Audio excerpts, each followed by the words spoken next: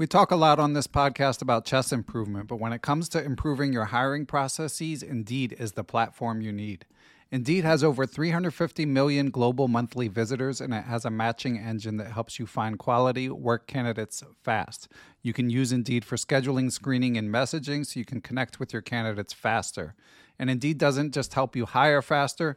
93% of employers agree that Indeed delivers the highest quality matches compared to other job sites, according to a recent Indeed survey. Years ago, when I was running a chess teaching business, I found it hard to find good help, and I had to go through a lot of back and forth to even screen potential candidates. Indeed allows you to do those things efficiently in one place. Indeed's matching engine is constantly learning from your preferences, so the more you use Indeed for hiring, the better it gets. Join more than 3.5 million businesses worldwide that use Indeed to hire great talent fast.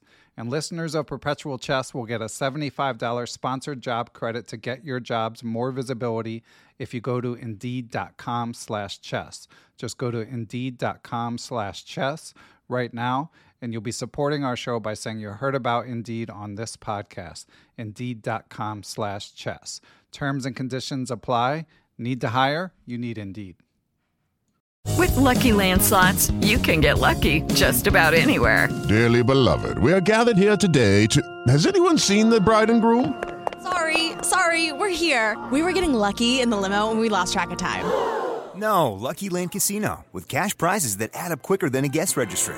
In that case, I pronounce you lucky. Play for free at LuckyLandSlots.com. Daily bonuses are waiting. No purchase necessary. Void where prohibited by law. 18+. Terms and conditions apply. See website for details.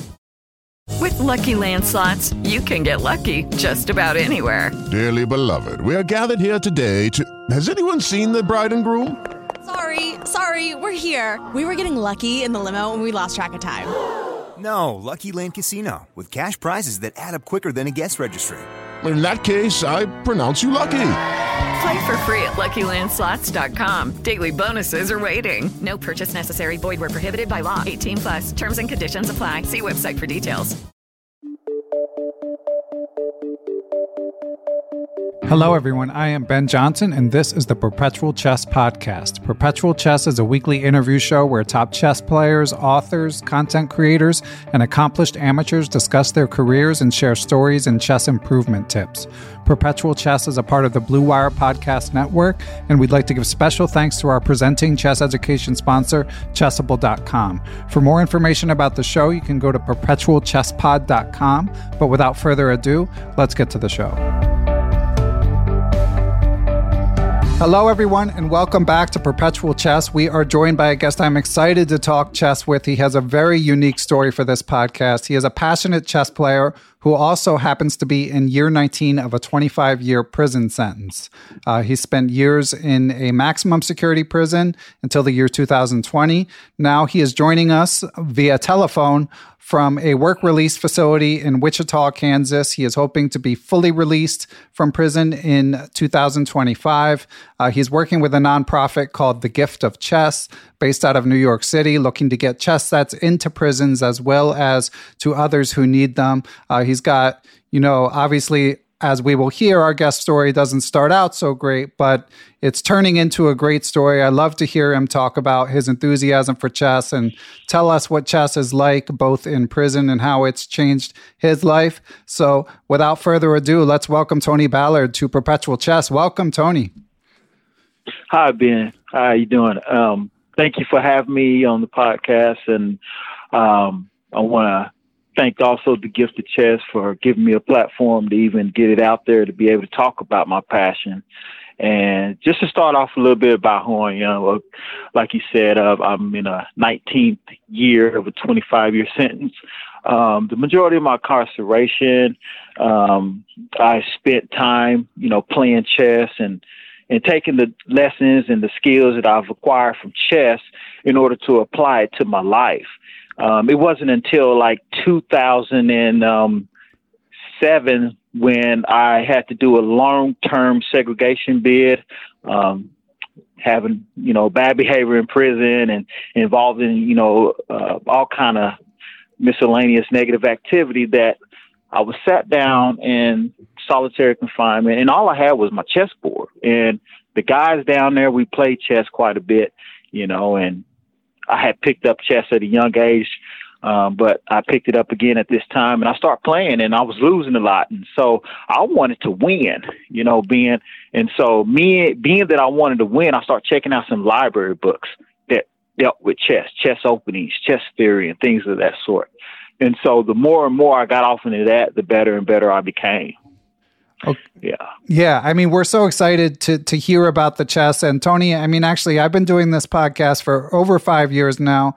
And the topic of ways to try to help chess outreach to prisons, how try to make that easier for all parties involved has come up with some regularity. So I'm excited to dig into that. But before we get to the chess, I feel like for context, we should talk about what led you to that situation to begin with. You did a talk in conjunction with the aforementioned Gift of Chess nonprofit. You gave a lecture via Zoom to some people in New York where you talked about having a difficult childhood, extremely difficult. So do you mind, Tony, just kind of before we get to the chess, which I'm eager to discuss, just kind of walking us through what led you to being in prison for 25 years? Yeah. So, growing up, I grew up on the north side of Tulsa, Oklahoma. There's a lot of drugs, a lot of crime.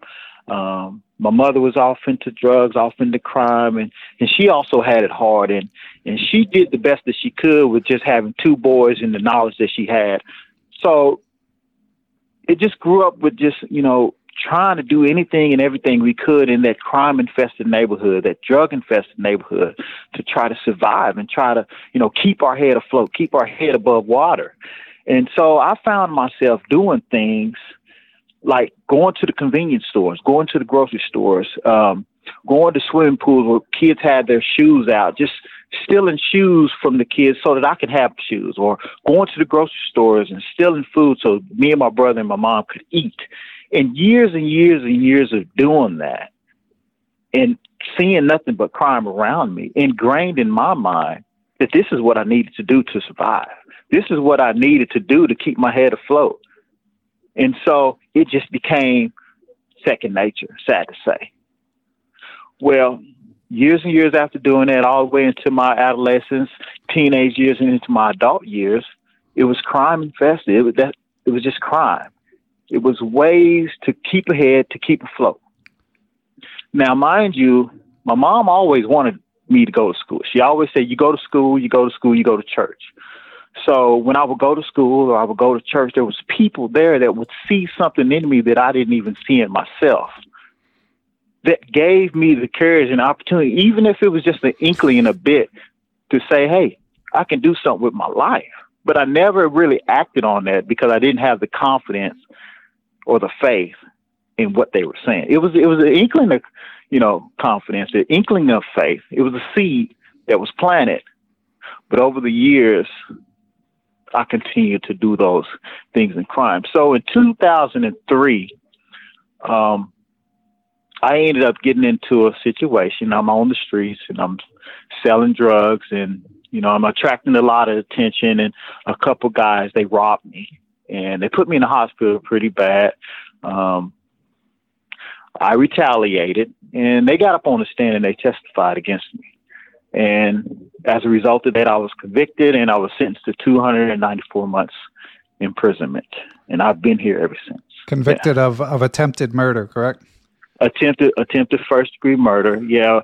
The situation was, it was a shooting that involved, and thankfully no one actually got hurt.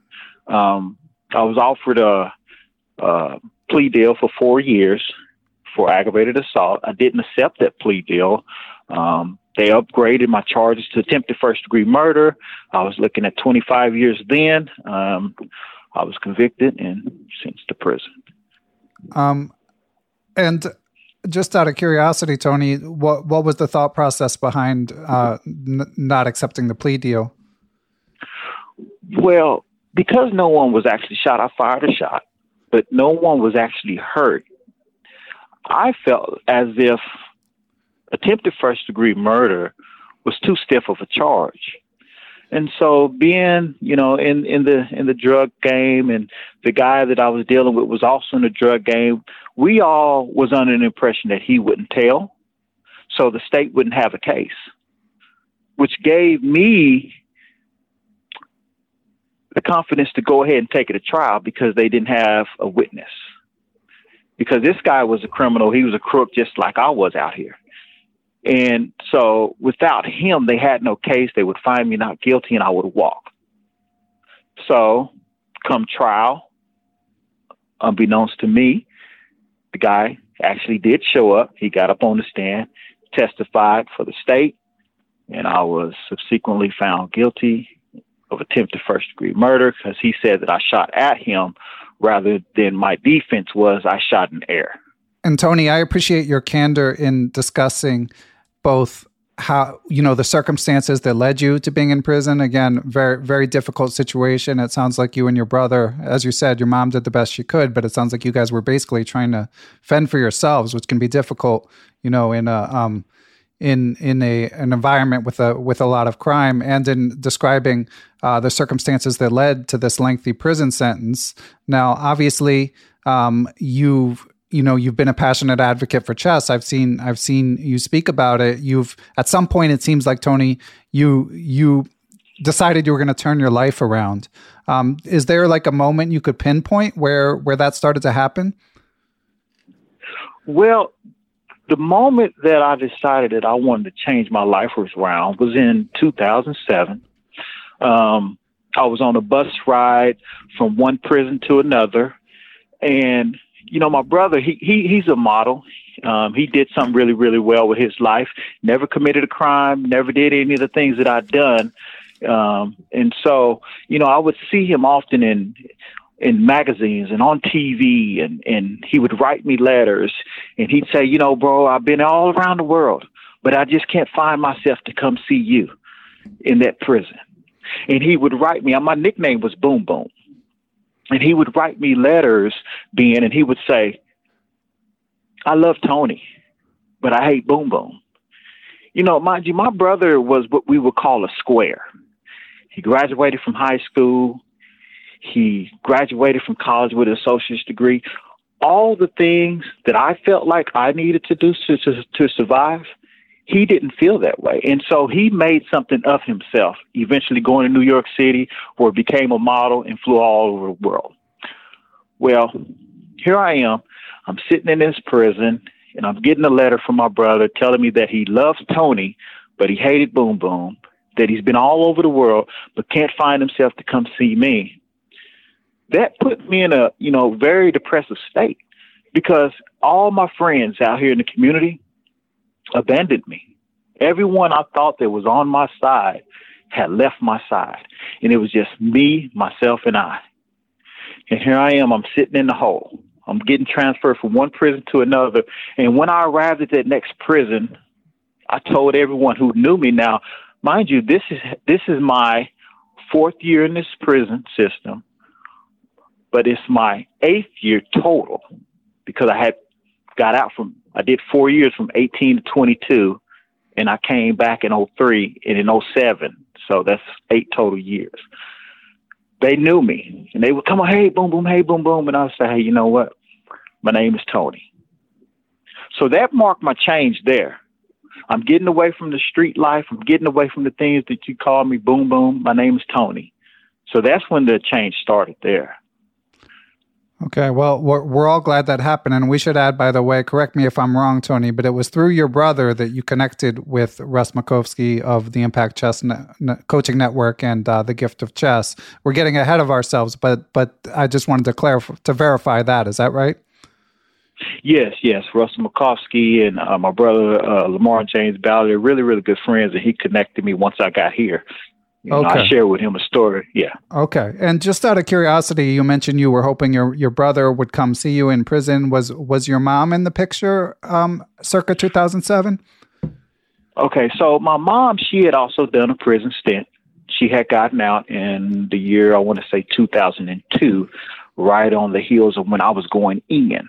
And so, when I caught this crime, she had began to change her life, and she's done well right now. She owns her own home. She's doing really well with her life. But when I caught this crime, I hurt my brother and my mother so bad because they counted on me. They depended on me for a lot of different things, if not just encouragement and just moral strength and support around the home. But I hurt them. And so they ostracized me. They abandoned me. I wouldn't say abandoned me. They just decided that they're going to go on with their lives and that I would have to figure it out on my own, which in retrospect was the best thing that ever could have happened to me because I had the time to study Tony. I had the time to sit there and figure out, okay, what am I going to do? Am I going to sink or am I going to swim? Am I going to continue the course that I'm on, or am I going to change my life and get back to my family and friends and people that mean and matter the most to me? Well, again, I commend you for the progress that you've made. And one more biographical detail before we get to when chess entered your life, Tony. How old was your brother when your prison sentence began in 2003? Okay, in 2003, I was 25. He's 3 years younger than me. So I want to say he was like 21 or 22 at the time. Okay. Yeah. Cool. And Tony, like I said, I want to hear about when chess enters the picture. But first, we're going to take a break and hear from our sponsors. Perpetual Chess is proud to be brought to you in part by Chessable.com, the leading chess education platform. Chessable, of course, uses its proprietary Move Trainer technology, which has spaced repetition to help you learn opening sequences, tactical patterns, basic endgames, all of which it will quiz you on repeatedly until you have it down cold. They have courses both for free and for purchase. One of their newest includes the Beginner's 1D4 Repertoire by popular and entertaining YouTube commentator and streamer I am Andres Toth. So if you're just looking to get your feet wet in an opening, it is a great intro. And of course, they also have intermediate classics like Endgame Strategy and tons of advanced opening courses that you can check out for free or for purchase at Chessable.com. Okay, round two. Name something that's not boring. A laundry? Ooh, a book club. Computer solitaire, huh? Ah, sorry, we were looking for Chumba Casino. That's right, ChumbaCasino.com has over 100 casino-style games. Join today and play for free for your chance to redeem some serious prizes. ChumbaCasino.com. No purchase necessary. Void where prohibited by law. 18+ terms and conditions apply. See website for details. And we are back. And as we said, so Tony is in prison, has sort of a eureka moment where he's looking to repair his relationship with his brother, starts to educate himself and work to become a better person, switches from Bam Bam to Tony. And Tony, when does chess enter the picture for you? Okay. Well, Ben, like I was telling you, throughout my childhood, I was in juvenile facilities, group homes, things of that sort. And there was always, or jails, there was always chessboards around. You know, there was dominoes, chessboards, checkers. But I gravitated towards the chessboard. And so anytime I was in one of these settings, I would play chess. And it just was a natural for me to excel and to be better than my peers. And so here I am in 2007, I'm in the hole and I'm playing chess and everybody's beating me. Now, this is something that's, odd to me. Like, this is something that don't occur. So that's when I start checking out chess books from the library. Masses of chess books in the modern chess openings and different theories and strategy openings, middle games, end game books. And once I start studying those chess books, my chess game got a whole lot better. And I started seeing success against my opponents when I would beat them. And then that led to gambling. I'm down here in the hole. I'm not getting money sent in, and everybody's gambling. And so playing chess to win, we call it chess became my bread and meat. If I didn't win, I didn't eat. And so it was imperative that I won the game in order to make my life that much easier while I was there. Okay, lots to follow up on with that, Tony. But briefly, before we get to that, so, I mean, you described chess sets were around in various juvenile facilities, but how did you actually learn to play? Just watching. Wow, that's just impressive. Watching how, just watching how they move the pieces, and then after a while, just sitting on the sideline, just watching how they move the pieces. I had the confidence to say, hey, let me try this. And I would jump down there and I move the pieces and I started off by the scholar's mate. Good for you. Learn that scholar's mate and just start doing that on people, and people would get a kick out of how you could checkmate a person in 3 moves. And it was such a beautiful thing. And it was nice. But every time I would get out of jail or I would get out of a juvenile home and I would go back home, there was no chessboards around. It was only until this incarceration here that I really fell in love with chess. Chess has always been there, but I didn't truly understand everything about chess until I had to sit down. I had time to think. I had time to study. I had time to devote all that time to the game of chess. And then sorry, go ahead, Tony. Go ahead. Oh, and so my days would just pass by. I wake up in the morning and we was in sales, and so I would yell across the run, hey, so-and-so, are you ready? And he'd be like, yeah, I'm ready, you up? And so we'd number our boards from 1 to 64. It wasn't, like the regular notation where you have A through H and 1 through 8. It was 1 through 64, and we would start off with pawn 29, and knight 22, And so he'd yell his numbers, I yell my numbers, and sometimes it'd cause problems because we get the wrong numbers. But yeah, that's how we started. It would pass the whole day by. We do that from sun up to sundown. I love it, and I want to hear more about that because I know you mentioned in your talk that you started notating games at some point. But on the topic of notation, Tony, so first of all, it's great that the library at your facility had so many chess books, but was it a challenge to figure out the notation? Were you able to just dive right in when you started picking up? You mentioned MCO and some other books. Okay. Yeah. Initially, it was a challenge because I didn't understand, didn't know what was going on. But the more and more I just paid attention to the pages on the books and putting 2 and 2 together, that's when I figured it out. And so, but that I continued to play our way, which was 1 through 64. It wasn't until recently that when I connected with the Gift of Chess and Russell Makowski, did I decide to really go deeper with the game of chess, understanding chess notation, understanding chess engines.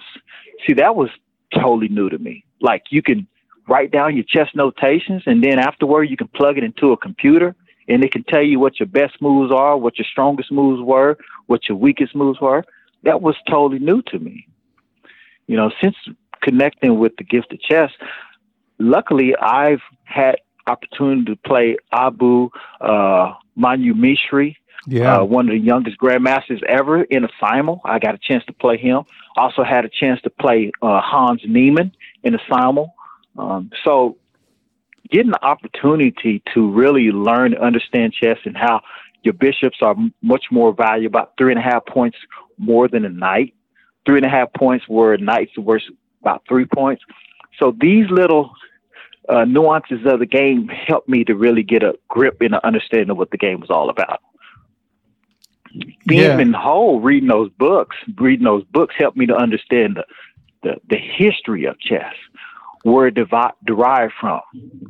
Yeah. Do you have a favorite player? Books, well, I would say my favorite player, I have many different favorite players, but I mean, of course, I study Bobby Fischer.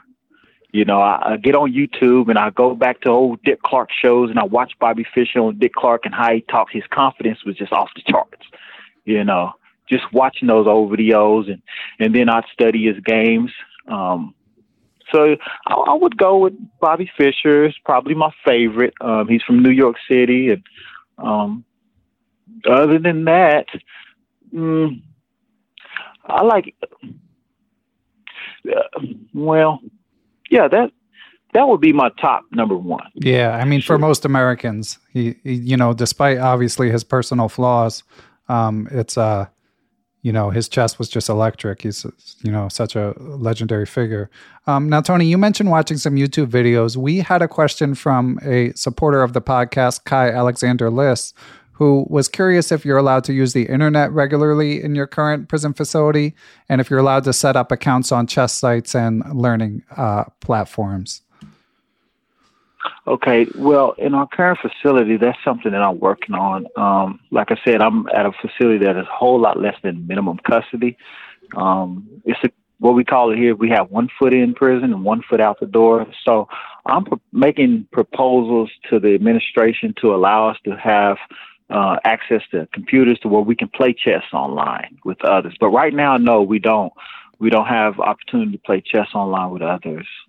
Okay. The computer that we do have here is only for educational and online college. Okay. But Russ Makovsky, I talked to him today. He did say that you might be able to play people listening if they're interested via phone. Is that right? Yeah. So, one of the ways that I play with Russell Makovsky and how we actually developed such a good rapport is playing chess over the phone. He has a chessboard, I have a chessboard, and I'll say my moves, and he'll move my pieces on his board. He'll say his moves, and I'll move his pieces on his board, on my board for him. And we both got our chess notation books handy in case there's ever a mistake. And so, I played. And matter of fact, that's how I played the Simul with Hans Niemann and Abu Misra, yeah. Like you said, yeah. Abi is the youngest GM in the world, yeah, and it's awesome that was facilitated. And Tony, could you tell us a little bit more about like the details of the games of playing these young phenoms, Hans Niemann and Abi Misra? You mean like the details of how we played the game? Did you feel like you gave him a game? Did you get crushed? I mean, I know I would be at danger of being crushed, so no shame either way. Well, most definitely when I played Hans Niemann, I got crushed. And then when I will say when I played Abi, there was a moment there where he said, who is this guy? Nice. That's all you want, really. But then he went, that's all I want, some recognition, And then he went on to crush me. Oh. But nonetheless, it built my confidence that I was able to hold up at least till we got, into move 30 or so. And then I got eventually crushed. But yeah, I held on, but I learned a lot from that game. Very calculated players, very thoughtful, very in-depth thinking that I seen there that I hadn't seen before ever, So I was appreciative of playing them guys. It built my confidence to play even stronger players over the phone. Where I'm at right now, there's not very many strong players, but there's a lot of people who have potential to be once they get a greater understanding of the game of chess. And that's what the whole goal is to help guys incarcerated know chess on a deeper level. Yeah. And one thing go ahead. Well, I was just going to ask, we've got Lindsay Newhall, another supporter of the podcast, sent in a bunch of good questions. And one of them was, she was curious how chess is perceived in prison. You described finding some people to play. Obviously, when we're teenagers, sometimes chess, depending on circumstances, kids can get made fun of it for playing it sometimes not, of course. But in prison, is it does it give you status to be good at it? How is it received there? Okay. In prison, if you're good at chess, everybody knows your name. Everybody knows who you are. Everybody looks up to you as a smart and intelligent person, and you get that type of respect because it takes a person time to put into the game, patience, control of your emotions, control of your thought process. And a lot of guys in prison don't have that. They're erratic. They're impulsive. They're not in control of their emotions. And so for a person to possess that type of control and discipline over a chessboard, it's very admired because we look at it as akin to your behavior and your overall character. And in prison, you got a lot of bad actors. And so you see a lot of that. But just to see someone who's disciplined and in control of their thoughts is an admirable trait here in prison. That's great. And so guys who play, yes? No, you go on, sorry. No, but so guys that play chess in prison, they're looked up to, you know. I will say this, too, is that you have a lot of guys in prison who play chess who also use the skills that they've learned over the chessboard, because you acquire a lot of skills. You acquire patience, calculated thinking, strategic thinking, abstract thinking, critical thinking skills. All these skills and learning concepts and how to put them together towards an end goal, which is to win the game. I've seen some really crafty, really manipulative guys in prison take those same skills and use them in the wrong way. But I've also seen guys take those same skills, like myself, and use them in a way that's progressive, that's positive, that's powerful and impactful to change your life. And that's the point that I would like to stress here, and the reason why Gifted Chess partner with those out there get this game to prison systems as a rehabilitating tool. I'm certainly in favor, Tony. Now, let me ask, so you mentioned they had a lot of books at the prison library when you were in a higher security facility. It sounded like some of your fellow inmates had chess sets, but to the extent that you've talked to prison officials about sort of growing the footprint of chess within prisons, what kind of receptions do you get, Tony? Well, where I'm at currently, we have a staff here who's really progressive and really open to the idea. Now, how to implement it will be a lot different because, again, this is a work release facility. Where it's needed most is those facilities that are behind the walls, meaning maximum custody facilities, where there's a lot of unruly behavior going on, there's a lot of violence, there's a lot of gang activity, there's a lot of drug activity going on. It's in those facilities back there that if we can get chess into the hands of those men, as well as teach them the game of chess, it can impact their lives. It can change. It can build confidence. It could teach them how to think and teach them how to think for themselves. Because a lot of guys back there, they don't think for themselves. They're influenced by others. You know, and one thing I can say about those who play chess avidly behind the walls in maximum security prison, they're thinkers. They're leaders. They think for themselves and others follow them. So if we can get these chessboards in the hand of those guys back there, teach them the game, help build their confidence, and then translate those same skills into their lives, those thinking skills, those abstract thinking skills, those critical thinking skills, learning how to set goals and to strategize, learning the value of a trade, learning how to enjoy your position, and translate it into them lives, we can build the confidence where them guys start thinking for themselves. And I guarantee that the recidivism rate will reduce, those coming in and out of prison, and the violence, the gang activity, and all those things back there behind the walls in maximum custody prisons would also reduce. Yeah, I agree. And have you had conversations? Again, I know you said that at the minimum security or less than minimum security facility where you are currently, the staff is receptive, but have you had many conversations about possibly contributing more to where it's needed most, the prisons where it's needed most? Okay, so I've had staff members, offer their help, but it was limited. It was limited to the point to where they would say, okay, we would give you permission to organize a chess tournament, or we give you permission to, set up a chess club.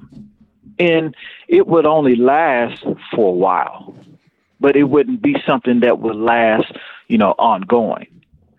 So it wasn't something that was also supported by the administration fully. Okay. And I wouldn't say that it was, they're just not wanting to. It was just they didn't understand the true power that chess has to transform lives. And so I continued to show them through my behavior. through my work ethic, through my discipline, that this does work. And again, everything that I've accomplished, I can point back to and say, hey, it was because of chess.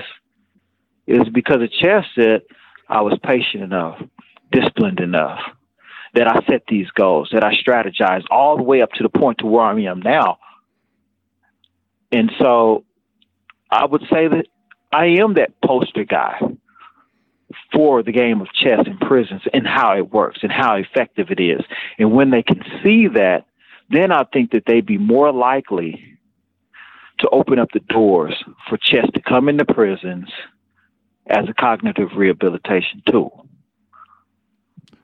Yeah, I agree. And Tony, in the talk you gave on Zoom, you mentioned how studying the different phases of the game, the opening, the middle game, and the end game, you felt like that was a decent sort of blueprint for how one should approach life.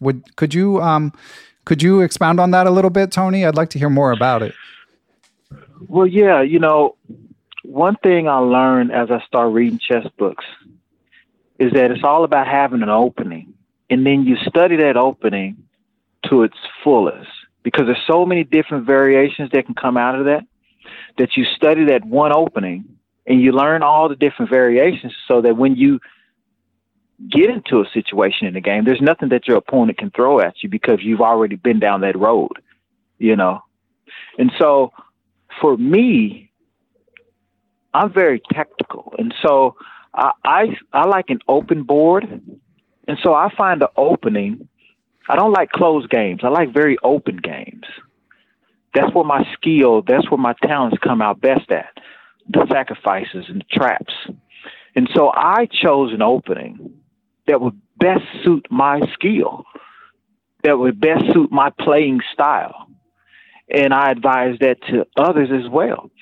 And I liken that to sizing yourself up, understanding what your strengths are, understanding what your weaknesses are, understanding your area of talent, And so when you size up yourself and you see what your strengths are, your weaknesses are, your gifts and your talents, then you can put yourself in your best position, or compared to chess, your best opening. And do you have a favorite opening? Well, I've recently been studying the Kali system and the London system, and I find that very fun. I lose very rarely playing those two systems. It's not a lot of theory involved. And so, here lately I've been studying the Kali system and the London system. It's funny, Tony, because you can get an attack in those openings, but they have a reputation of being not as swashbuckling as I thought you were going to say, like the Evans Gambit or something like that. Now, I haven't gotten into the Evans Gambit, but the Queen's Gambit and the Sicilian when I'm playing black, and I also like the Red Lupez opening when I'm playing white. So those are some openings that I also toyed with and studied with during my chess. And you mentioned Modern Chess Openings as a book that you read. Do you have any other favorite books that you've come across? I know your choices are somewhat limited. Well, I have a friend. His name is Mr. G. His name is Stefan Jozatowicz. He has a bunch of chess books that he sent me. He was a former grandmaster. So he's one. Some other chess books that I've got off into, I want to say, now correct me if I'm saying his name wrong, Bruce Pandolfini. You got it, the legend himself. Yeah, so some other books right off the top of my head, I can't say. No. Okay. Well. Yeah. Well, I was going to ask at the time. I mean, it sounds like, again, I think right now you're probably a little busier, which is a fantastic thing. But as you mentioned when we talked prior to this interview, you're able to go to the gym and leave the facility. You're able to do some employment seeking work. So I'm sure you're still spending time on chess. But maybe not as much as you were. When you were in maximum security and doing a lot of chess, were you analyzing your games and were there any other methods you used to work on your game? And as you said, it provided income for you. So I'm curious to hear what else you did, Tony. Well, so, I have what they call the brick. The brick was produced by Laszlo Polgar. Oh yeah, the classic, chess 5300. So I would set up puzzles and chess puzzles and just look at them and study them while I'm in my cell until I came up with the solution. Then I go on to the next. Came up with the solution then I went on to the next. And sometimes I would even play myself. I would get the Chess Life magazines and I would go over different puzzles they had in there, different end games that I found myself studying. And surprisingly, I also would later on see myself in the same situations in games. And I had an opportunity to, beat my opponent because I took the time to study those in-game positions. Awesome. Yeah, it's funny you should mention the Laszlo Polgar book, Chess, because I've referred to that too as like the desert island chess book, because if you're stranded on a desert island, it'll keep you busy for so long you don't need another one.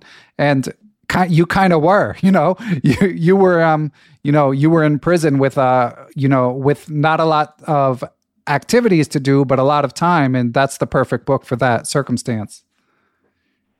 Yeah, the brick is a book that I spend a lot of time studying, and it's those little puzzles right there that help really strengthen my game. Yeah, it's a classic. You've got plenty of company in that regard. Now, Tony, we just have a bit more to talk about. I feel like we've done your past, we've done your present, and I want to get to your future. But first, we got to take one more break and hear from our sponsors, and we'll be right back. I've been playing Blitz a little bit better lately, so I figured I'd check out what's going on with my game from our friends at aimchess.com. And what I discovered is I'm not blundering as much, so that's good news. My openings continue to be reasonably strong, especially with black. I still have things to improve, still trying to get better at playing faster, especially in Blitz, and converting advantages and even resourcefulness. But the good thing is that Aim Chess shows you positions where you didn't play to your full strength, and you're able to either practice against the computer or learn from it, practice specific openings, tactics that you missed, etc. You can do all this stuff on aimchess.com. So please use the link in the show description to check it out. And if you decide to subscribe, use the link or the code perpetual30 on aimchess.com. With Lucky Land Slots, you can get lucky just about anywhere. Dearly beloved, we are gathered here today to... Has anyone seen the bride and groom? Sorry, we're here. We were getting lucky in the limo and we lost track of time. No, Lucky Land Casino, with cash prizes that add up quicker than a guest registry. In that case, I pronounce you lucky. Play for free at LuckyLandSlots.com. Daily bonuses are waiting. No purchase necessary. Void where prohibited by law. 18+. Terms and conditions apply. See website for details. And we are back. And before we get to Tony's future plans, we'd like to pick up the thread of the phases of the game. So Tony was discussing how much he enjoys the opening and how he feels like that can be applied to early stages of life. And what about the middle game and the end game, Tony? Well, once you've learned your strengths, your weaknesses, and you already set up your resources, I liken your resources to getting your knights, your bishops, your castling, getting all of your weapons out on the board and ready, and having it ready to go. That's akin to your resources, your sources, your support group, your family, friends, your loved ones, and all that. And so the middle game is when you really start putting all these things to use. You're starting to look at the different strategies that you're going to have to employ in order to get to the end result.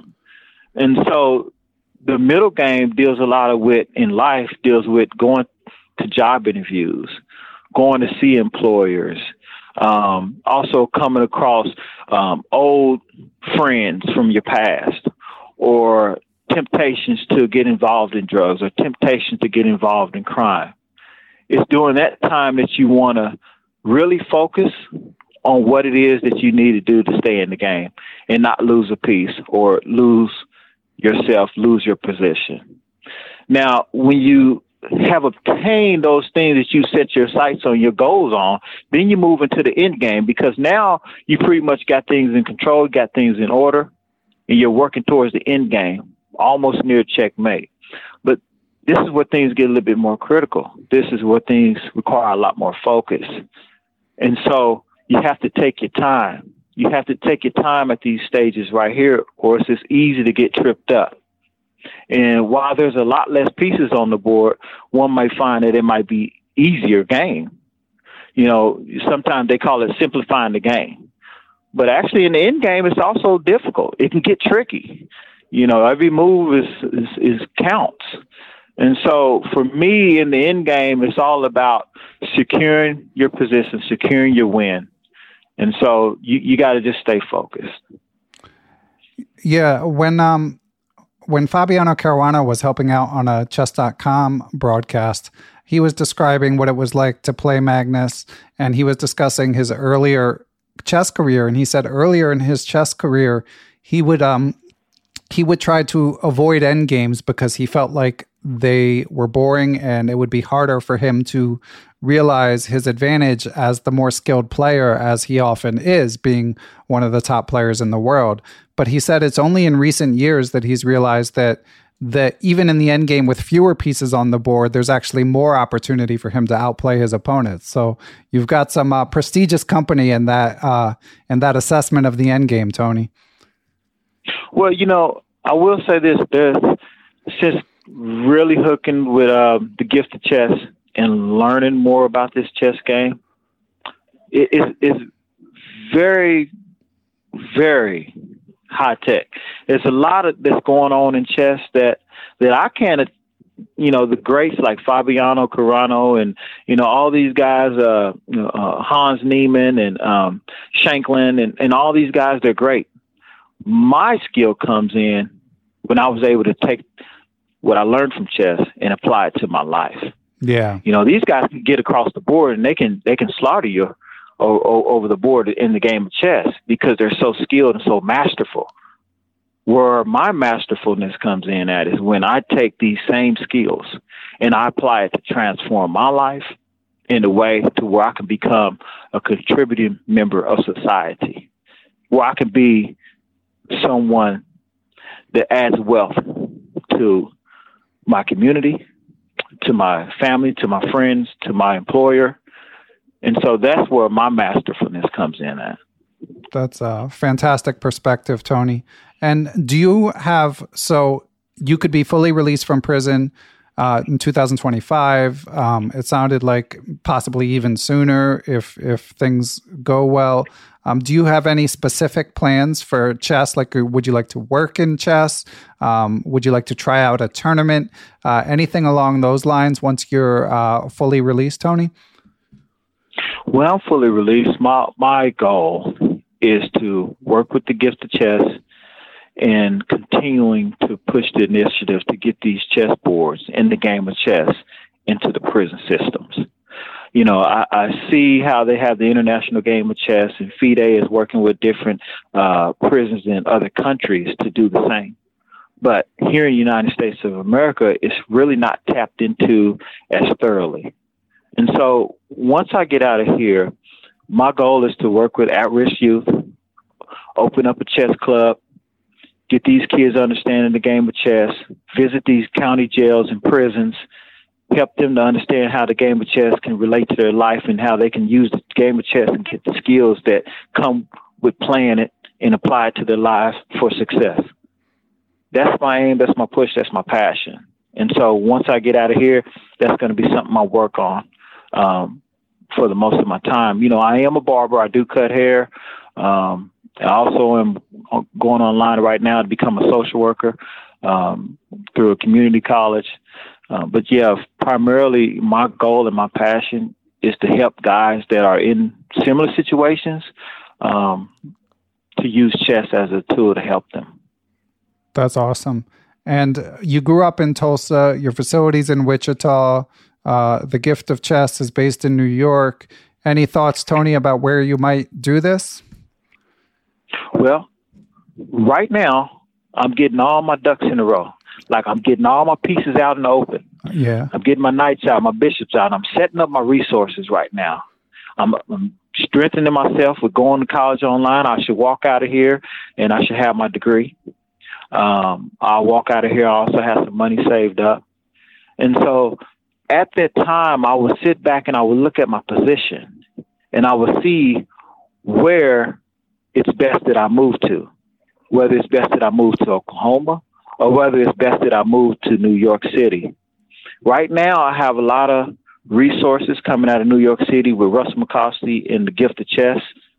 So I'm leaning towards that way, but I don't know what the landscape may look like come 2025. Right. And how are you able, you mentioned you've saved up some money, Tony. How are you able to gather income right now? Okay, so like I said, this is a work release facility. And so right now I'm in what you would call the permanent party portion of the program, where I don't actually go out into the community and work a 9 to 5. I actually stay within the facility and I keep the facility running by being the facility barber. I actually cut the guy's hair who goes out into the community and works the 9 to 5s. When I get about 18 months before I go home, then I will be eligible for the program. Once I enter the program at 18 months, I'll be able to go out in the community and get a job. So my goal is once I get out to the community, I get a job at a barbershop where I can get my barber's license and I can also work. So I'll be basically, killing a bird with, two birds with one stone. Yeah. Yeah. So that's my goal right there. And I'll be saving money. Now, I will say this. During my incarceration, I've been able to touch elbows with a lot of guys that are in administration who runs these prisons here in Kansas. They've known my rap sheet. They've known where I've come from the days where I was involved in gangs and trafficking and just being a knucklehead in prison to where I am now. They've seen that transformation, and they know the cause of that transformation, which is chess. So these administrators, they have the power, they have the influence to put me in a position to where I can help. And so I keep those relationships good so that once I am out, they can open the doors for me to come back in. Well, I love it, Tony. And just a couple notes to close on. The Gift of Chess has a link tree for any listeners who want to find out more. Russ McCoskey has told me they've already given out so many chess sets, including to Tony's facilities and to Rikers Island. So you can donate through the link, but they're also just looking for volunteers, people interested in interacting and looking to help somehow. So encourage you guys to reach out. I'll be making a donation. And I also, as we mentioned, Russ said you might be willing to play a few listeners. If Tony, I can be the go-between. So if you're okay with it, would you be up for playing a couple people potentially, like where you like texting moves or over the phone? What would you prefer, Tony? I would prefer over the phone. Okay. When we're over the phone, we can make a move. I'll write it in my chess notation. The other person can make a move. I write it in my chess notation. And it also gives me an opportunity to build a stronger support system, a stronger friendships with others out there in the community who feel the same way I do about chess. There's a saying in chess that I like to say. It's called gens una sumus. Exactly. That's the FIDE saying. Could you translate that, Tony? It's just we are all family. Yeah. We are one family. We are one family. Exactly. Awesome. Well, Tony, this has been fantastic to hear. Again, listeners, if you're interested in playing Tony, email me, ben@perpetualchesspod.com. And, depending on how many emails we get, we'll put a few people in touch with Tony and maybe build some sort of waiting list. Tony, I love to hear your story. I know you credit chess with the changes that you made, but obviously, as you know, you deserve credit predominantly. I mean, people are responsible for the choices that they make, and it's really inspiring to hear how you've turned your life around. Thank you very much. I really appreciate that. And it was a blast to be on your podcast. I look forward to playing other people, meeting new people when it comes to this game of chess, and great things in the future with the gift of chess and getting these in prisons. Thank you, Ben. Yeah, thank you, and good luck. I mean, 2025 is not super far away, but all the better if you can get out sooner. You sound ready to me. And when you do get out, Tony, I'll still be doing this podcast, so we'll have to catch up sometime and get an update on your story. Sounds good. I'm all for it. Okay, take care, Tony. Thank you. You as well. Bye, Ben. Thanks to everyone who helps make Perpetual Chess possible. Big shout out to my producer, Matthew Passy. I'd also like to thank the Blue Wire Podcast Network, with whom we are proud to be affiliated. Be sure to follow us on social media, Beneficial1 on Twitter, at Perpetual Chess on Instagram, or you can join the Perpetual Chess Facebook group. You can email me, ben@perpetualchesspod.com. And of course, last but not least, I'd like to give major thanks to the Perpetual Chess Patreon and PayPal supporters. Those who choose to join that community based on their level of support can do things like submit questions for guests of the show, have access to live Zoom Q&A lectures with grandmasters who often have appeared on the show, going over chess games, answering questions, stuff like that. And you can even get access to ad-free Perpetual Chess if that's your preference. So, but most of all, thanks to everyone for listening, and we will catch you all on the next episode.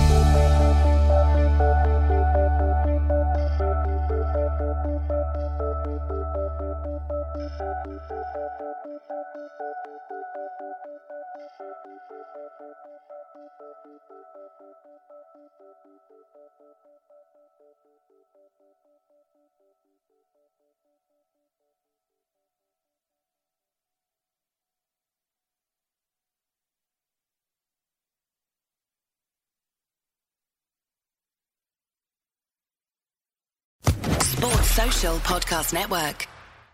Judy was boring. Hello. Then Judy discovered ChumbaCasino.com. It's my little escape. Now Judy's the life of the party. Oh, baby, mama's bringing home the bacon. Whoa, take it easy, Judy. The Chumba life is for everybody. So go to ChumbaCasino.com and play over 100 casino-style games. Join today and play for free for your chance to redeem some serious prizes. ChumbaCasino.com. No purchase necessary. Void where prohibited by law. 18+ terms and conditions apply. See website for details.